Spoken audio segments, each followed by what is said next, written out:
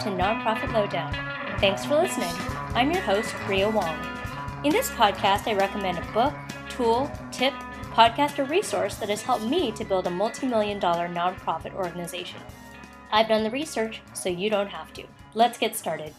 Hey, podcast listeners, it's Ria Wong with you with Nonprofit Lowdown. I am so excited to have my friend Kishana Palmer on. We're going to talk about all the things related to fundraising and boards. Kish and I have known each other for a minute now. We both met doing a course at Harvard. But So she is good. my go-to for all of the things about fundraising. So let me read her little intro here. She is a Unimom. I love that. Trainer, educator, author, and professional speaker. Yes, she is. She's the founder of Kishana & Co., author of Hey, I'm New Here, blogger for Secret Lives of Leaders, and creator of the Rooted Collaborative, which is a learning community for WOC fundraising professionals. Yes, women of color. When she is not starring in the life of my queenager, isn't that true? She is dropping knowledge about leadership in life. Kishana is the epitome of her classic 90s queens, homegirl, and a quintessential corner office executive. She is your daily dose of Claire Huxtable with a side of Blanche Devereaux. Come on, Blanche and Claire.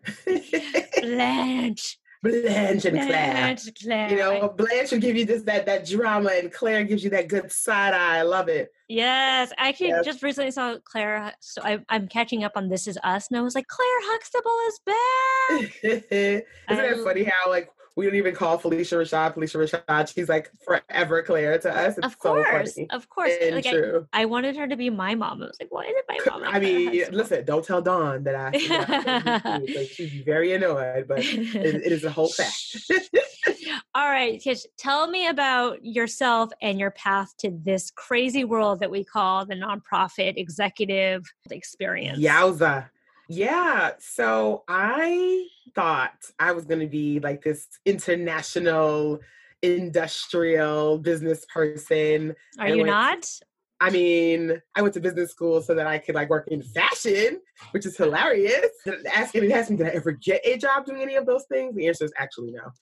So I did a brief stint in investment banking very early in my career before I went to grad school. I know. I did not know that. All the dirty secrets are coming out. Okay. Yes. Okay. And I see you. Like slipped and fell, I think, into fundraising. I think most people say that. They sort of looked up and was like, oh, I guess I'm in this job now.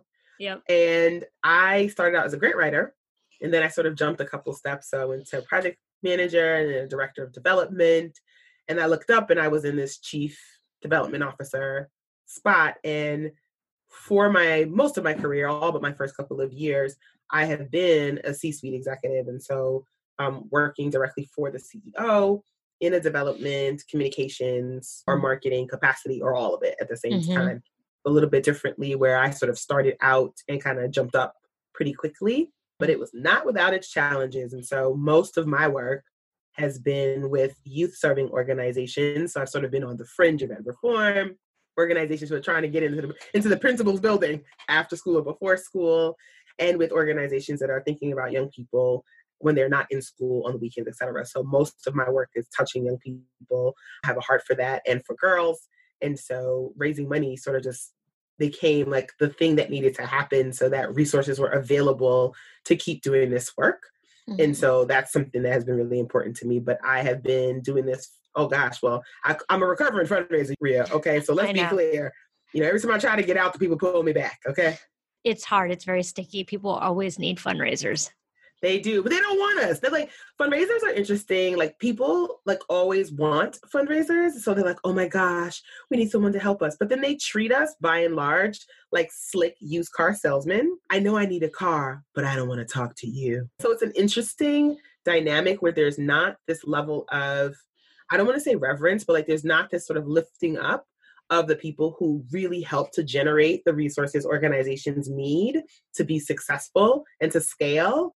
And yet organizations, by and large, flip-flop around if you don't have a good fundraiser Okay. on your team. We are going to touch, because like this is a whole vein I want to mine around women of color fundraisers, because there are like 5 of us. They're like thousands, but we're going to talk about it. I know, but you know what I mean. I know what you mean. So, but the thing that really struck me about you, like the very first moment that you met, we were doing like the intros, and you said something about the fact that like all of us were talking about all of our baggage with money. I have baggage about money, but you were like, oh, to me, money is just a number. It's just a piece of paper and like doesn't like have this emotional hold on me. I forgot exactly what you said, but I was like, who is this? I was like, teach me all of the ways. Yes, money is a tool. Yes, tell me about that. I am thankful for, and also blame it on my parents, where, you know, I grew up in an immigrant family. I am a first generation American. My parents are Caribbean born, and money was just like the thing that we at once did not talk about, but also like my mom would be really, really upset when we made money a thing, you know, like, so, and that was tied to food and that was tied to clothing. She'd always be like, there's always more. The only thing that you can't get back is time. And so I was never enamored with people who had more money or less money. I just thought, oh, people just have more access or less access. And this is sort of like just how the lot in life is. And so when I started raising money, I just started feeling like, well, we all put on our pants one foot at a time. That's what my dad has always said. And so I will just treat people the same way. They just happen to have more of the tool that I need to work with than I have at this moment. And that to me just made it super simple and made it easy for me not to be intimidated by working with folks who just happen to have, whether they earned it, they stole it, they inherited it, which also could mean they stole it, they worked for it, whatever it is. To me, the how didn't matter. What mattered is that I wanted to make sure that I could align with individuals who wanted to do something really powerful in the world. And one of the levers I needed to pull was cash, and they have it. That's so amazing. So I'm going to say that Dawn has a one-up on Claire Huxtable on this one, because if we were all raised that way, I think our entire conversation about money and fundraising would be different.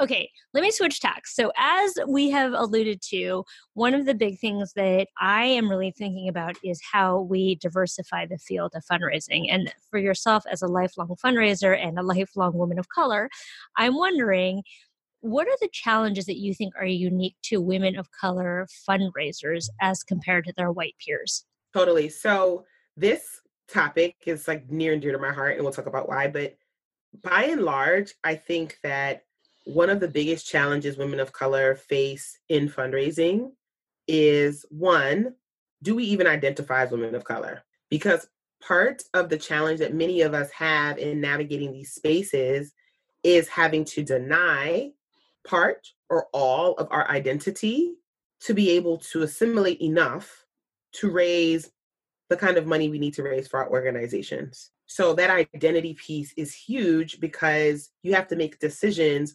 pretty early on and then pretty often about buying into the stereotypes that exist around each of our subgroups, around us as in a totality of women of color broadly, and then having to do that over and over again over time. It is wearing on your soul. So I think that identity piece is huge. I think the second thing that sort of stands out for me is in navigating social circles. And so if you are a woman of color who is American born, for example, and you've grown up in a circle of privilege, you typically have access to other privileged folks who look like you, right? So there's a whole world of people who are fill in the blank American who run in those particular circles of wealth and privilege, who do not experience some of the challenges I, coming from a working class immigrant family, may have in even knowing that these circles exist within my own community, one. And then when you start stepping outside of your own circles and your own communities, knowing that there's a whole other world of folk who are getting together in the summertime, and they've been summering since they were in high school, and they've been wintering since they were exactly. Yeah. And I didn't know to summer was a verb until I moved to New York. I did not know to summer was a verb, and I'm a native New Yorker. You know, to summer, I was summering at Rockaway Beach or Jamaica, West Indies, at my grandmother's house. You know. And so that was my to summer. And my mom's family has a lot of privilege and resources in Jamaica. And so I just wasn't thinking about it in that way. So I think in our profession, you have to actually really come into and understand and be self-aware enough around your own identity to know sort of like where your own circles start. And then you have to be cognizant enough, early enough, to know what other circles you need to find your way into. And then you have to keep doing it over and over again. Like this is not for the faint of heart, and it is sort of bone breaking work. And we're not even doing construction. And then I think the third thing, and the last thing I'll say quickly, Ria, is that what's critical in terms of raising money differently is knowing who your allies are, who your frenemies are, who your enemies are. And oftentimes they are within your organization, all of those things. Mm-hmm. And many times the allies are not in your organizations. And so when you're battling that within your organization, and when you have to go out and work with prospects and donors, that just adds a layer of nuance of work mm-hmm. that none of us are truly prepared for when we step into this field of really wanting to make a difference. You've said a mouthful. I don't even know where to begin. That is, you just dropped so many things. Okay, so one thing that I want to revisit is this idea of like exhaustion and having to give up parts of yourself, or to have to curate parts of yourself in order to run in certain circles. And, you know, as for myself as an Asian American woman, I recognize the amount of privilege I have relative to my Black sisters or my Latina sisters who, you know, aren't perceived by the dominant white culture as being like white adjacent. I mean, there are other issues with that too, which I can go into at some other point. But I think to your point, like, yeah, it's freaking exhausting. So how do you personally navigate it, and how do you not lose yourself?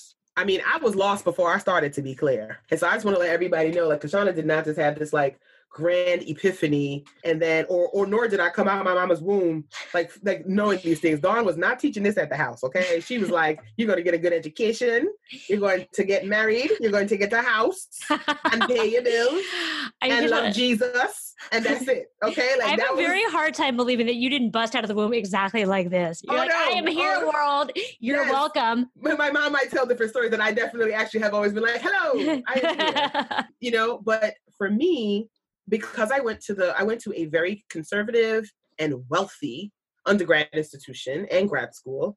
And so I saw wealth globally very early on. I went to school with the royal family of small Middle Eastern countries like Bahrain, et cetera.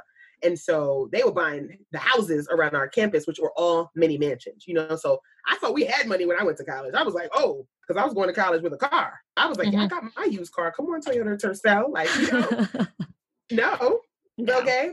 So by the time I went into the workforce, because I went into investment banking first, and the investment program that I went into at the time, I went through SEO, which is a wonderful program here in New York City. But shout out to SEO. Shout out. In those early days, there was a stereotype.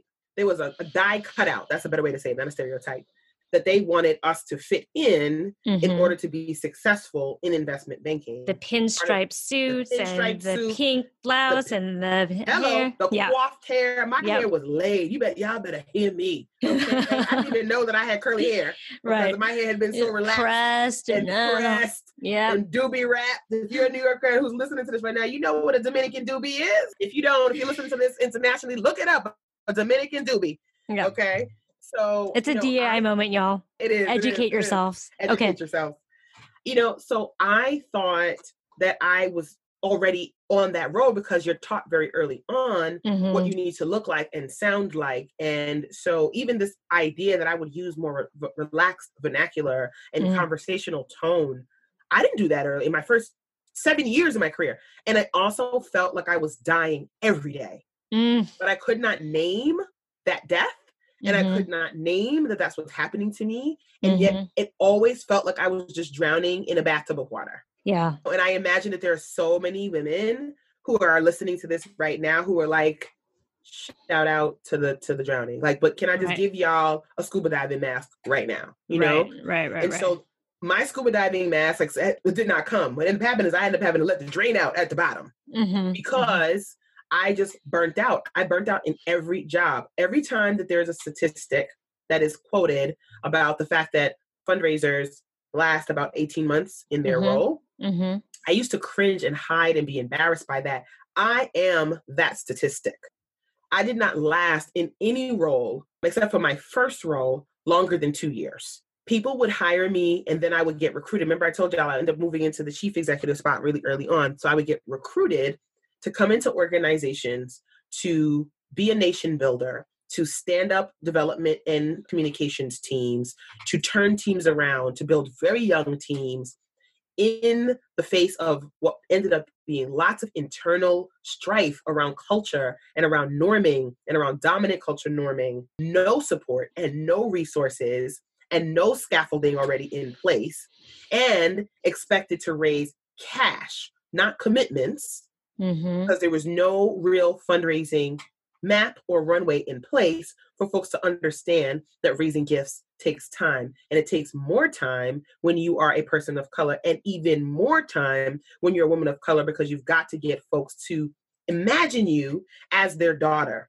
Imagine you as their favorite roommate from college. Imagine you as the girl they want to kiki with. And for the men back in those days, because we're in the Me Too stuff now in the last couple of years, and particularly in philanthropy, but baby, in 2003, oh, you better be pretty and a little slim. You need to smell like all the things that we were told, either said or unsaid. And so if you are a woman of color, and for me, a Black woman who is used to being objectified in a way that is not healthy and not seen as the Madonna version we want to bring home to mama, that just complicates the whole mix. Yeah. You see, I see, you know where I'm going with this. So. Oh, I know. Keep going. I'm in church right now. So yes, come on, church. Let me say it. Let me bring y'all to the next. And to go even further, Rhea, I remember the day I met you, I thought to myself, she is my person. You had a red roller bag, and it was your suitcase. It was the day the first time.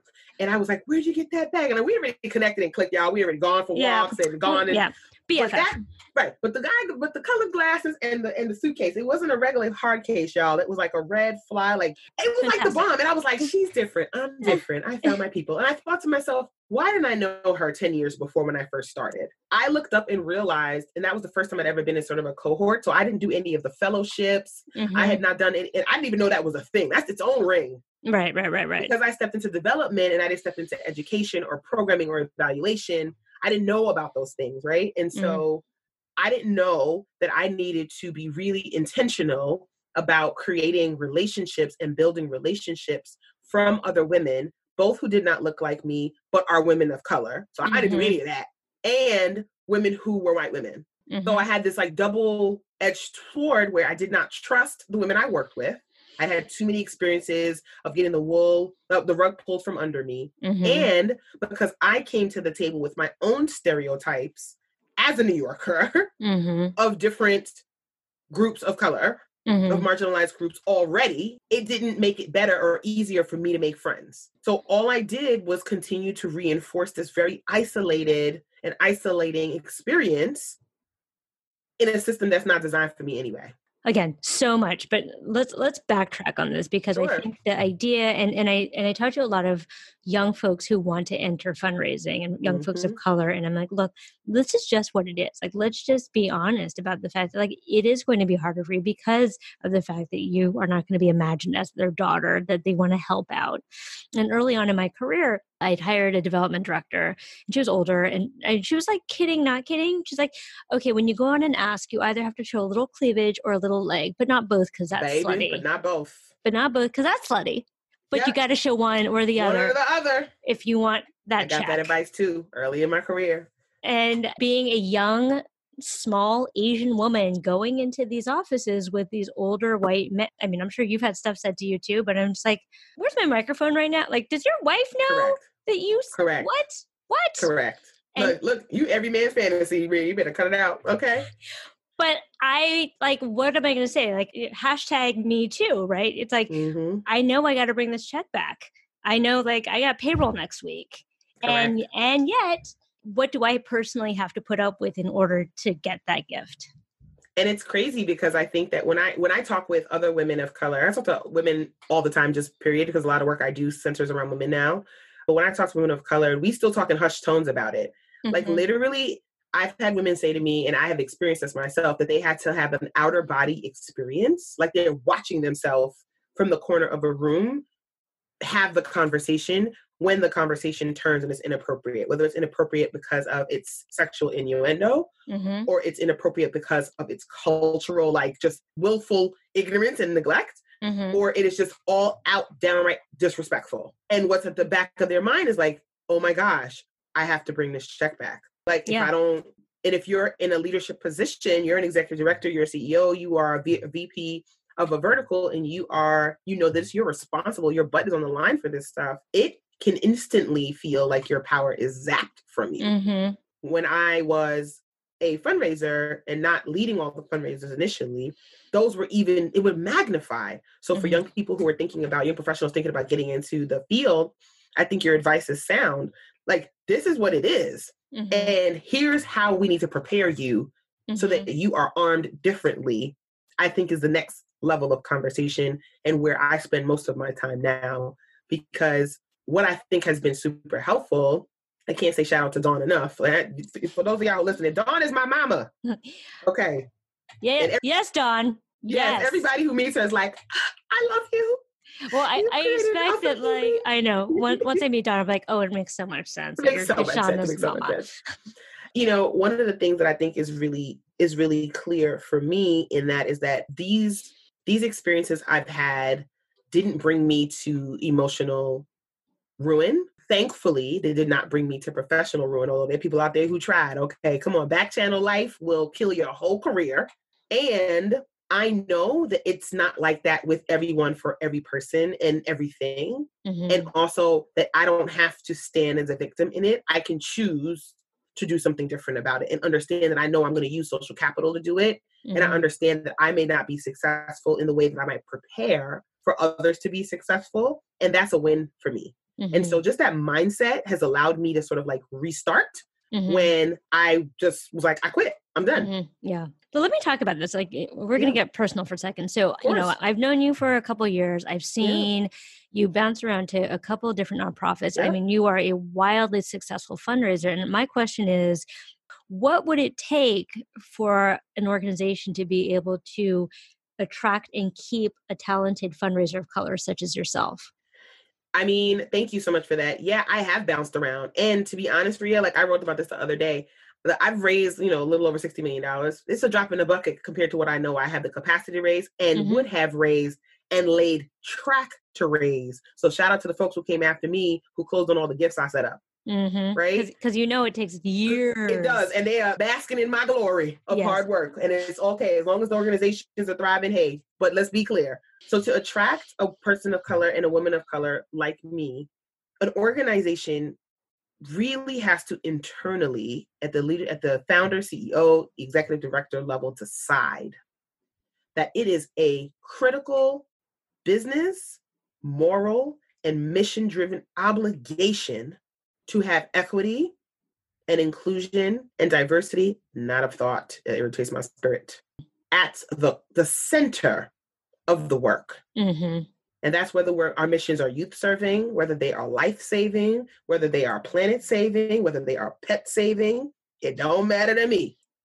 People are your organization's number one asset and driver. Managers are your accelerators. So if you are not making a decision that idea is at the center of what you do, or you want it to be, and you're willing to put money and time behind it, don't bother calling me. Because what I will do for you is we will have a honeymoon experience at the beginning where you're impressed by how honest I am and how authentic and real I am. And then within a year, one of my team members who I've inherited will show up in your office crying about the fact that Kashana is a tough manager. And I really like her. But I don't know how to say this, but have you had the conversation with Kashana? No, but I'm afraid. Afraid of what? Is she going to bite? No. Like, we have to be able to create the conditions internally for someone like me to actually be successful, both in our practices and in our policies and in the way we approach thinking about donors. And it's so I have a graphic about an infographic about this. Which is like, I want to see it. Oh, okay. It's on my LinkedIn. I'll send it to you. Yeah. But it's like you hire the woman of color because you're DEI focused, like you're, you know, but it's a token. And then the woman of color steps in and they're like, to your point, there's that honeymoon period where it seems like everything is great. And then all of a sudden we somehow make the woman of color responsible for all of the things. Correct. And then she burns out or is marginalized by the rest of the team. And then it's not a cultural fit. And she leaves and is burnt out and nothing has changed. Correct. And it happens over and over and over again. Let me switch tacks a little bit because, you know, I want to talk about boards. Yes. Absolutely. Let's talk about it. Let's talk about boards. Okay, so boards tend to be predominantly older white folks of capacity.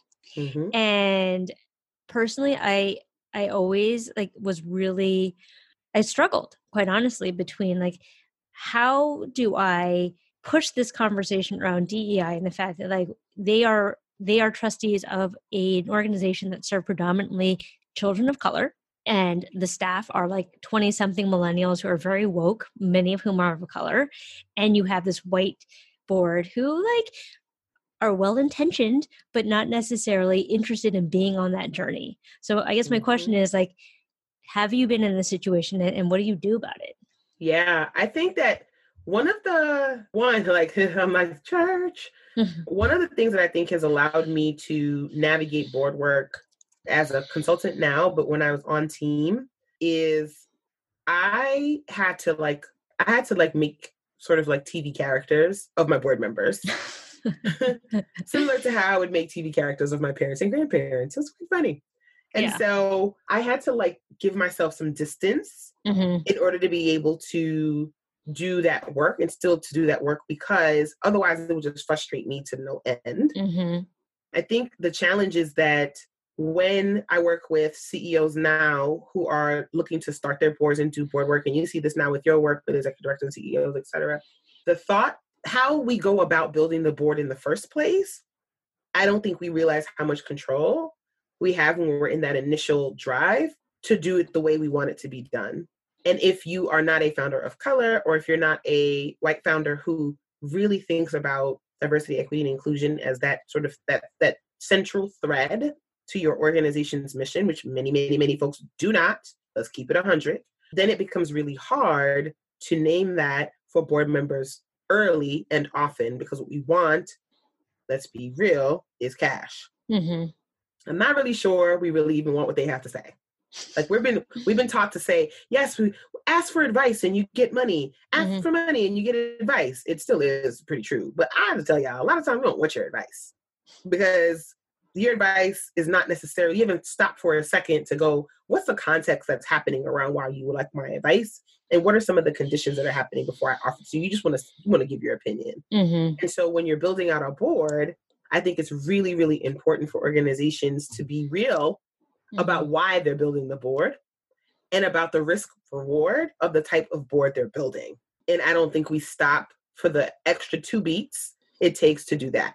So I think that I see that all the time happening. And so when I get called in to course correct that work. Then I'm having conversations like, so about the fact that you think these poor brown children need help. First of all, let's talk about this poor brown children expression you just used. Right. You know, like I have to like, you're like, oh, yeah.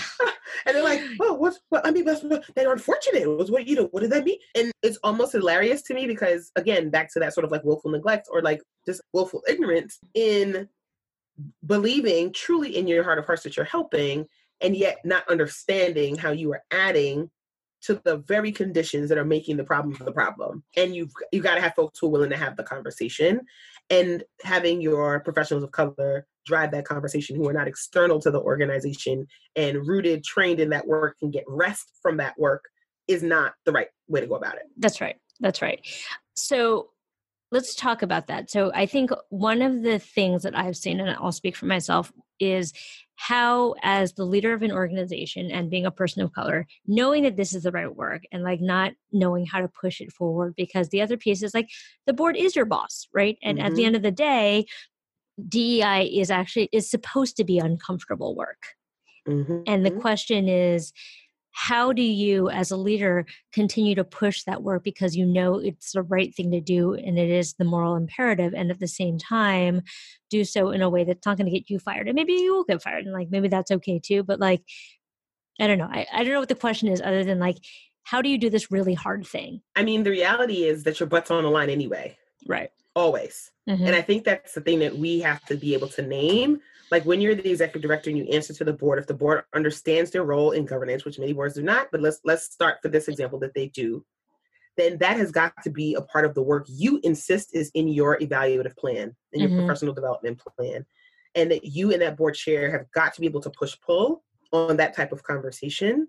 And if that is not something that the board deeply believes in, then over time you've got to change your board. But because the executive director's job is to operationalize the mission, you have the power to operationalize that work within your organization with or without your board's support, because that is your actual charge to operationalize the mission. And so I think just understanding that, I think, is really important, and knowing sometimes your butt's going to be on the line.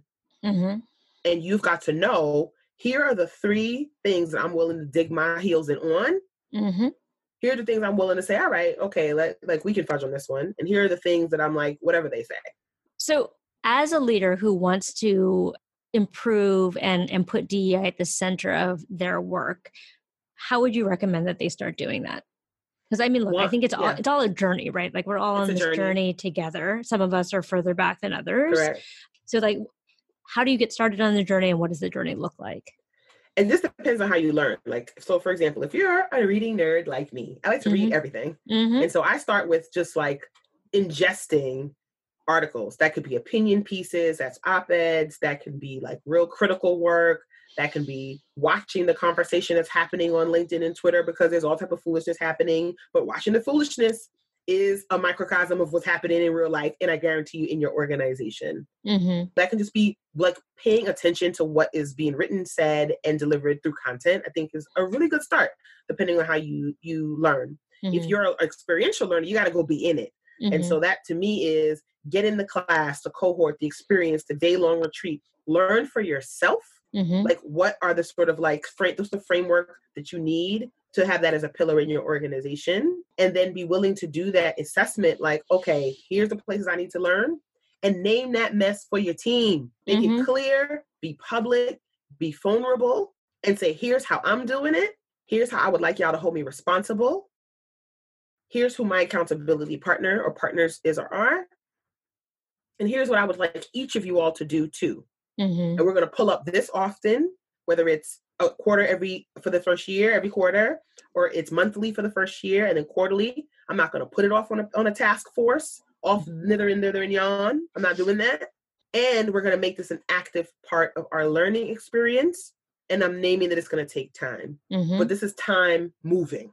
Right. And so I think that to me is powerful. And I think when you start to take that first step, even if you're like, well, hell, I've gotten to a place where I don't know where I need to go now. Thankfully, I mean, there's lots of help out there. There are folks like you, Rhea, who you're like, look, I have been in this chief executive role my entire career. So I know what you're going through. Call me. People like me, who I'm like, the only thing I've ever done is work for a CEO. Right. And so not only do I understand my verticals, but I understand how to work with y'all folks, because y'all are a special breed. We are a special. I know. I know. I'm gonna do a whole podcast about founders and like why founders are just terrible. I mean, we're amazing, but terrible. Amazing and also terrible.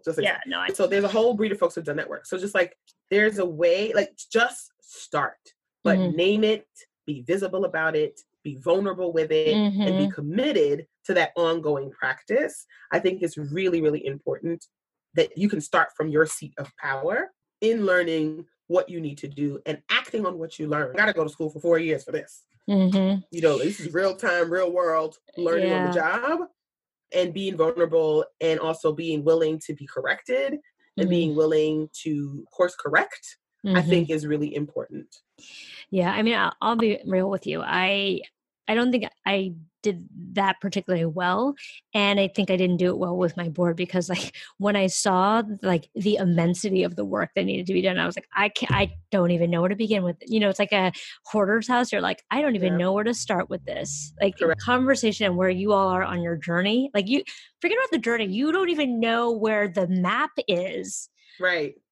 And I don't know. I think I just like started a couple of things and like it didn't take, and I was like, why can't you just like, I kept hoping like one day like you'll wake up and be like, oh, I realize that like my white privilege is really a problem and like has shaded my perspective about the whole world. Guess what? That never happened. No. And I actually don't even start conversations there because I don't have time.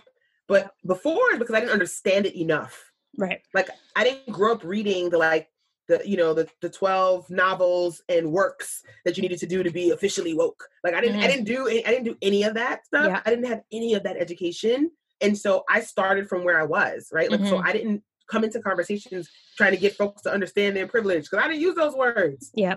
What I try to do is figure out like, what are the words people are using? What can I get them to understand in this moment? How much do I need to push them so I can get what I need? And there'll be 50% of them that if they see the results, they're like, do more of that. And then there'll be some who, no matter how much I push or how good the results are, they'll never see that. Right. There'll be folks who don't need me to push that hard to get the results. And that feels about right to me. Yeah. Yeah. And so I totally understand, Ria, that you were just like, look, I'm too tired for this mess. Like there's 57, 1100, 2004 other things that need to be done. I'm not coming back for y'all right now. Right. Like Right. And that's very hard for your team to understand. And so for folks who are listening to this and thinking like, oh my gosh, this is happening to me right now, start where you are. Like be able to name for your teams, y'all, this work is hard. It's messed up. Here are the 2 or 3 things I see that are happening all the time. Here are the competing priorities I have in order to be able to do X thing. If I focus on this thing, the probability that I'll be successful is this or that. I'm willing to take the chance on it because of Y. But also understand that I'm going to have to take my eye off the ball on these things over here. And the outcome for that's going to be this. Let's talk. Yeah. Well, and I think for me too, it was, and I'm not a millennial, right? So I think to your point, like there was a lot of personal education I had to do for myself and I'm still doing, right? Like we're never done on this process, but a big part of it was the fear of like messing up, not saying the right things, offending someone inadvertently. And I'm not saying that's the reason not to do it, but for myself, it was the fear of like, I'm going to screw this up in some kind of way. And so like, I would almost rather like I don't know how to approach it knowing that inevitably I'm going to screw up. Yeah. Yeah. I agree with that. And I think that happened to me a lot. Like the first time I really ever spoke up about something that was pretty wrong at work, I'm pretty sure it's one of the reasons I got fired. Because I went from being a superstar to not being able to do my job in less than 6 weeks of speaking up. And what was different for me in that particular role is that I didn't know enough then, and I didn't feel confident enough then to be like, hey, it seems to me like this is what's happening. I knew it internally, but I was like, but what do you do with that? Do you call somebody? Yeah. Like, is somebody who will fight with you? Like, what do you do? You call Kashana, like the superwoman flying in, right? Correct. Like, there wasn't a Kashana to call on the phone and say, like, no. And so I felt really deflated by that experience. And then it occurred to me that, I've spent my entire career building runways for other people. So let me tell you what I know how to do. Build the airport and planes. I know how to hire all of the flight attendants, gate attendants. I know how to hire all of the mechanics. I know how to do all of that. I can fly the plane, but we're going on this short trip. I'm going to land it to make sure the plane works. And then I got to go. I roll a bag and I'm out. And once I realized like, that's actually who I am, because that's the experience I've been having over and over again. I started to really lean into having those harder conversations and those experiences and not seeing my professional career as like one long disastrous failure because I wasn't able to replicate the kind of results as my white counterparts. And I wasn't getting the opportunities. I've been in 3 jobs, 3 back to back, where after I left that organization, they hired 2 to 3 people to replace me. But when I asked for help, told me that they were told that one person should be able to do that job well. Well, listen, you need a job done, get a woman of color to do it. And then when she breaks her back doing it, then you hire 3 other people to do her job when she leaves. Correct. Yeah. So last question for you. I mean, you in your consulting world see a lot. You see a lot. I see a lot. Are you ultimately optimistic or pessimistic about the world changing for the better for women of color in general, but as fundraisers? Yeah, I'm optimistic, and I'm optimistic because I decided last year that I was going to do something about it. And so over the last year, I've been having conversations with lots of women from different parts of the world about like what's necessary, what kind of resources do they need? And these are women of color specifically. What would need to be true for them to be able to have the kind of learning environment, the community, sponsors, mentors, et cetera, necessary for them to be successful and to navigate our world raising money. And out of that has sprung the Rooted Collaborative, which is basically our emerging online community for women of color who raise money. So whether you're an executive director, you're a frontline fundraiser, you're an operations or grant writer, if your hand touches money 50% of the time, even at foundations, your hand touches it, giving it away, here, we're talking to you, to be able to find one another. To your point earlier on when you were like, there's 5 of us. I was like, 5,000, but yes, but it feels like there's 5 There all the feels time. like that. I know. And especially in New York City, you're like, what women of color are out there raising serious money? Even today, somebody sent me a note like, hey, did you know this person was the president of such an organization? And I was like, no. And so now I started drilling down again. We're not visible enough. We're not trying to connect with one another enough. We're in our offices going, where's everybody else? But because we have so much going on, we're not reaching in the ways that we could. And so the Rooted Collaborative is going to allow women to be able to find each other in an online home. Right now we're on Facebook, we have our website. But the next year, which you already signed up for, okay? So hello, we're gonna be convening. Of course, me up. We're going to be convening for the Rooted Retreat, which is going to be next summer, July 2020, where that'll give us 2.5 days to be able to gather in person in community so that we can... Please tell me there's a beach involved. I don't know if there's going to be a beach this time because, I just want the people to get there. You start adding beaches. People don't come to the session, But don't worry, I'm not... We can confab on the beach. Anyway, I can multitask. We can figure this out. We'll figure this out. But there definitely is not going to be having y'all in a conference room all day long. We're not doing that. But an opportunity, but an opportunity to learn from and hear from one another and real thinkers, folks we've never even heard of, they existed around everything from professional development, negotiating, recruiting firms, writing, style, your health, your mental health, that we actually are equipped to navigate. So I feel like as Rooted continues to grow, we're slated to be at 1,000 folks on our list by the end of this year, which is amazing. And so we will probably triple up that number in the next year. So, and we're not going to have room for everybody at the retreat. So folks better get on the list, okay, when it's time to apply. That to me is a start. And I can't do it by myself. And so I am enlisting all of the women that I know who have their own networks and their own skin in the game to be able to come together. There's not been a person I've met who's not been like, let me help. Yeah. And there are lots of loose groups happening out in the world, and the Rooted Collaborative is helping to bring all of them together. So I'm super excited about that. And the Chronicle of Philanthropy is actually publishing an article. By the time this podcast airs, it'll already be published on this very thing, like what is happening to women of color in our profession. So I'm super excited about that. So I feel hopeful, but I feel hopeful because I decided that I have enough energy, that this work is critically important, that there are enough women who need us, that the work just has to get done. Yep. Love it. Such a doer. You are your own superhero. I love that. So I'm going to make sure that all of your information is in the show notes. So folks who want to get in touch with you, folks who need some DEI training for your board, your staff, your fundraising department, all the things. Do you do all the things?